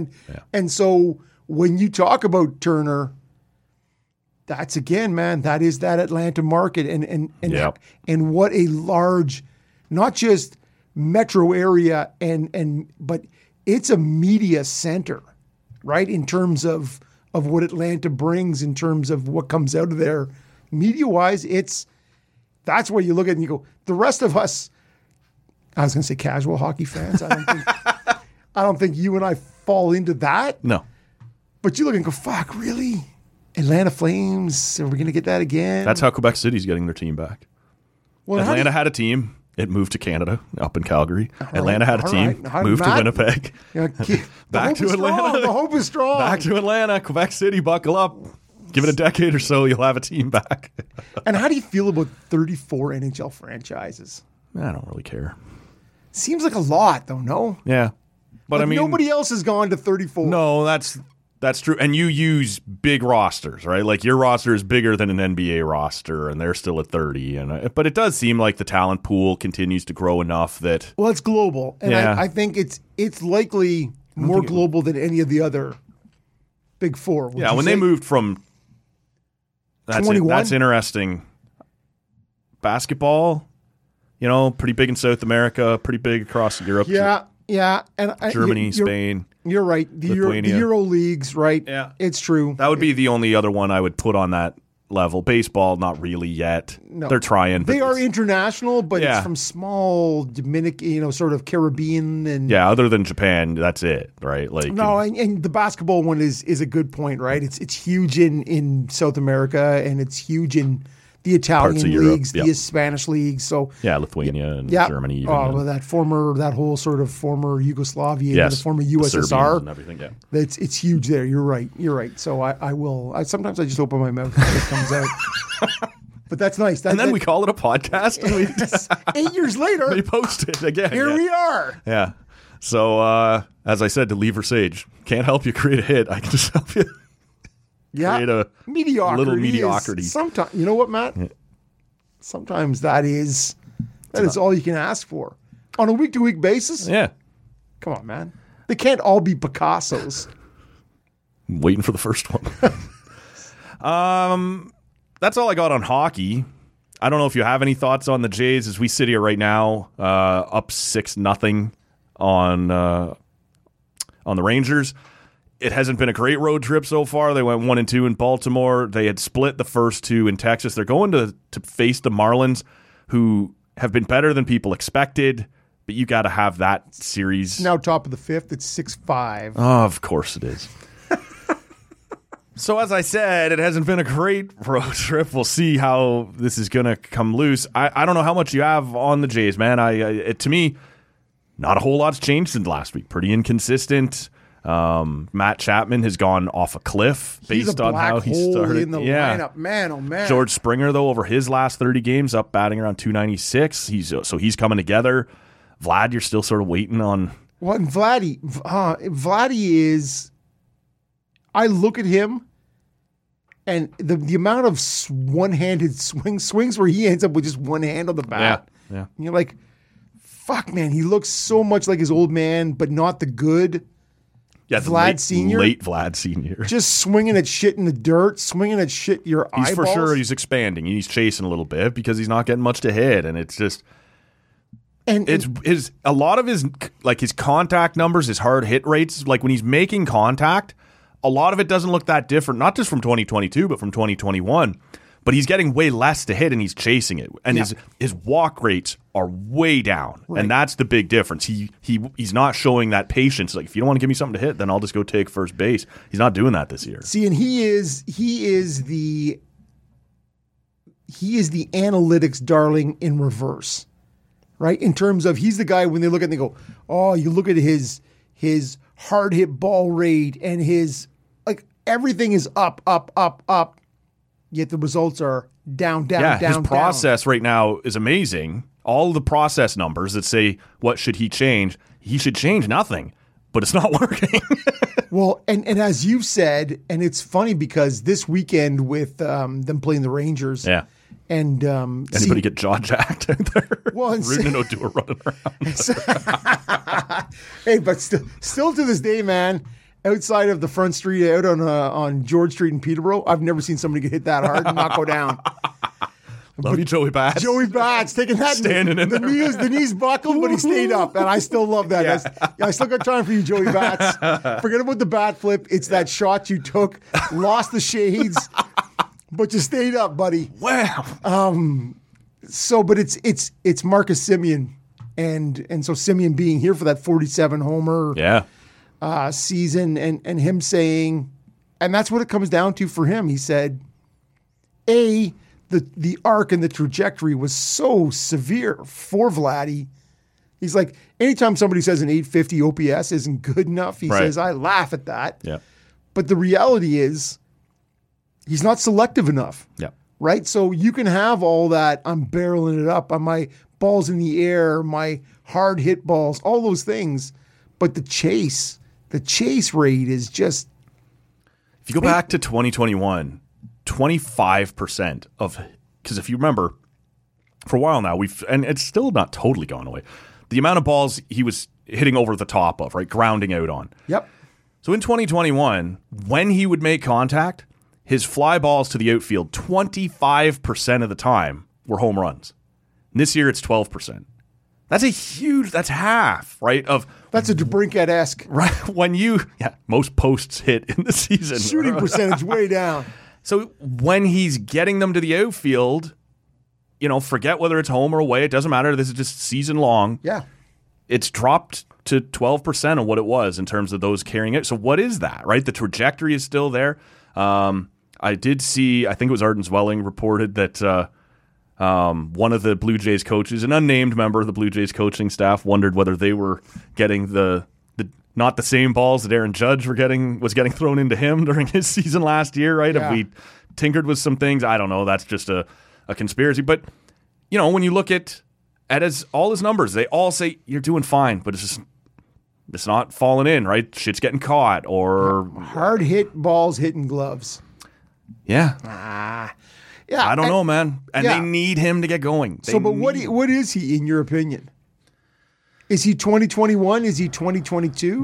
We've only seen one. That's 2021. We've seen 3 of 2020, 2022, and now 2023, right? Right. And so he's due Which is still well above average, but not MVP. But this lineup needs him to be 100%, man. Way closer to 2021. Well, and what are you doing behind him? Like, I don't know how much you should have to worry about protecting Vladdy. You got Belt now on the IL. You got Chapman who can't hit for shit at the moment. It's the white shoes, man. There's fucking ditch the white shoes. Does he miss Teo? Well, right? I don't know who's this year league average hitter. Yeah, and let's be honest, when they talk about putting a contact hitter in Kirk behind him, yeah, that's fucking terrible. That's a double play waiting to happen. 100%, man. I'm not sure if you have Varsho's hitting well the last month or this month. Well, when you see Springer and Merrifield in the 1-2 spot, yeah, right, which is kind of where they've gone. Yep. And then you have Bichette, Vladdy. Merrifield's been better than I expected this year. 100% he has. Yeah. But it is still one of those things where you're like, Kirk is not giving him. He's not what you need because he's not legging out anything. No. right? And I don't care if you can tell me he's had 9 infield hits this year, which I don't know what's happening. Run, you little bastard. Well, and he's got the little hands like he's hitting a drum. So I'll tell you what he reminds me of as we refer back to that Turning 40 playlist. I was listening to a Kid Rock song the other day. I'm thinking of Joe C. Yeah. That's what Kirk reminds me of. and that is not the... Man, that is not what you need in the middle of your lineup, right? In terms of speed and power. Because Kirk's not hitting you a pile of home runs either, right? No. You are looking for singles and hopefully doubles, right? That is... And it's just... Nobody stretches a double into a single like Kirky does. And so... It's just, and as Kiermaier has sort of cooled. Yeah, still killing it defensively, but not quite what he had been at the point. Right. And so when you look at that early season with Chapman and Kiermaier both being off the charts, kind of good, right? It's hard. Bo's still been Bo, but it's hard to watch, man, when this team churns out 2-3 runs every night. Yeah, that pitching staff has been elite, and they've had to be.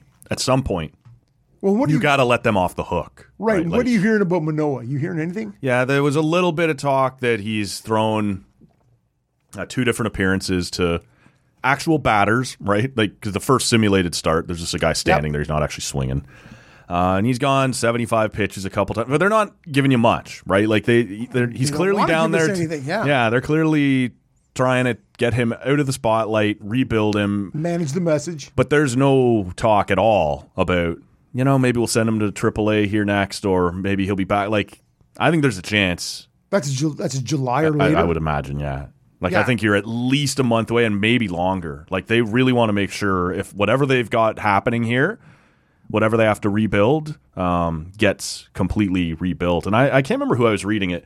It might have been Ben Nicholson-Smith there on Sportsnet that was saying they were hearing at the end of last season through September, other managers, other pitching coaches were saying, what's going on with Manoah? Like, and he was still grinding through it, right? He was still playing well, and maybe as fans, we weren't really, because you're in a playoff race, and we weren't really noticing. But there were other people in baseball saying, that guy does not look the same as he did going into the All-Star game. And coming into this year, all of them went, yeah, could see that coming, right? He said he's got some sources that have said to him, this is not... Maybe surprised that he's gone all the way down to be rebuilt, but not surprised that he was struggling. And so that lends some credence to the talk you and I had a week or two ago, but it's not a pitch clock thing. That's too simple of a reaction. This was already happening last year in the eyes of people who knew what they were looking at. Well, and this is one of those things where when it comes to the Blue Jays in this country, you have to look hard to get other sources of unbiased information, right? Like, we are so dependent on Sportsnet, right? And just in terms of the volume of info, right? And the people who are tied in, whether it's Arden Zwelling, Shai Davidi, all these people, right? Who you look to as experts, man, they're tied to the brand. It was Phillips, I think, now that I think about it, on TSN, who doesn't obviously work for the Sportsnet Rogers brand. Yeah, I think he's the one actually who had said... You can't actually say his name without saying former Mets GM, Steve Phillips. So we'll see what happens, man. He's a big piece, and it'll...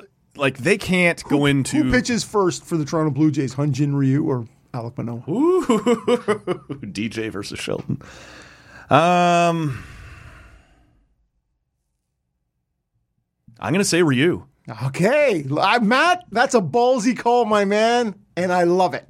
I think you could see him right after the All-Star break, potentially. Like, he's already throwing off the mound down in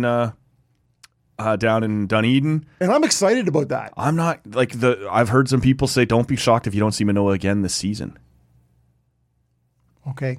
So. I've also heard some people saying, quite often you're better coming off of Tommy John than you are going into it. Yep. And an extra mile an hour or two for Ryu wouldn't be the worst thing in the world. Well, and if you can keep some of that early on control and location. Yeah, no, 100%, right? It was just, I can remember we've talked about this before. Stoughton would report all the time in his work, at 92, 93, Ryu was dominating people. At 91, he's getting hit around. Like, when you are throwing that low, it matters, right? You need that extra mile an hour or two. And you're right. Lots of people have said coming off Tommy John, you kind of get that little tick up in in velocity. And for the lay baseball, you should just get that as soon as you're drafted. I want it now, man. Just get me the I want to Tommy go and get the Tommy John, both arms. Right, let's do this shit. But it's funny because for the lay baseball fan who just goes, get up and throw the ball, right? Throw the ball, throw it hard, or do whatever. That 2 miles an hour difference on your whatever the pitch is, it matters, man. It's huge. Yeah. And you think, okay, it's 94 versus 96. Who cares? Yeah. There's a reason they use 95 as that split, right? Because then it's a huge difference. Yep. And so when you have somebody who is as crafty and has the tools that the Ryu has, man, to me, I am super interested to see what he could do if reinserted late July into that starting rotation. We're going to put that out to the good listener. Check us out on Twitter at TallCanAudi. We will run a poll on Ryu versus Manoah, who throws another pitch for the Jays first. I like that, man. Okay. Anything else? I just think I harken back to Saturday night. You sending me a text saying pretty late on topics this week. I'm not sure what we're gonna do. I also said I'm not worried about it. Yeah, how are Matt and Rob gonna take down an hour and a half of whatever edutainment, and here we are. And I think Matt, you've sailed on through. You've captained this ship through to a pretty safe landing. Should say to the good listener, and perhaps you and I probably should have talked about it in the green room first. I don't know what next Monday morning show is going to look like. Got some people in town next weekend. Some guests, some company. I'm not entirely certain how energetic things are going to be Sunday. You and I will talk about that this week and see how we want to put this together. So stay tuned, I would say, to the social media feeds for an update on what that's going to look like. What I would suggest is it's a lot like B. Brian Blair and Jumpin' Jim Bronzell. We're going to go under the mat. You don't know who's going to come out in the morning under the mask. The Killer Bees. It could be anything. Could be anybody on the mic come Monday morning. So Or nobody is more what I'm suggesting is on the table, that perhaps you may have to wait an extra day next week or something like that. We'll see. We'll keep you posted. I'm just not sure how this is all going to shake loose. It's your birthday. Who's your daddy? I don't know, man. I'm pretty sure. I don't know what that was. I'm pretty sure that's what's happening, man. It's your birthday next week. Yes. And so there'll be festivities. There'll be beers drank on the Saturday. Yeah, there'll be recovery time with a bunch of people. And so we'll see. You're gonna hear something early next week. Yes, so early next week is a fair assessment. You'll be fine. But should you hear nothing on Monday, 40-year-old Matt is hurt, and know that we're thinking of you. Yeah, 100%. And somebody will be along soon. Right. Someone will be with you shortly. Please stay tuned. Exactly. Your listenership is important to us. 100%. We wind this one down here. That's episode, where are we? 1130 of the Talk-In Audio Podcast. Give us a follow on social media. Make sure you're subscribed to the pod wherever you're hearing us. For Rob, my name's Matt. We'll see you sometime. See ya! The hell was that? Number one bullshit. Oh, number one bullshit. Why are you so pissy?